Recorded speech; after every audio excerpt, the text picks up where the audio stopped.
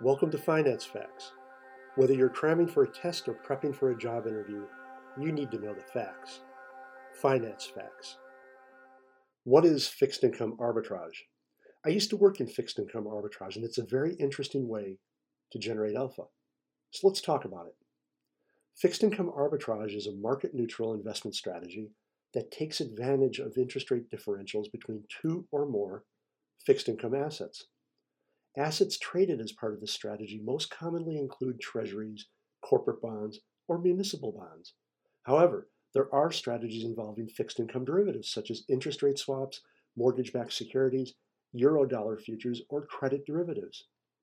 Fixed income arbitrage involves the simultaneous sale of one asset using the proceeds from the short sell to purchase or go long another asset. Over time, it's expected the price of the short trade will fall and the price of the long trade will rise. In other words, fixed income arbitrage traders identify mispricing in the markets and trade in order to profit, but without deploying their own capital. Finally, note fixed income arbitrage is not a strategy retail investors can adopt, as traders are exploiting very, very small differences in prices across instruments traded. Thanks for listening to Finance Facts. My name is Dave Coker.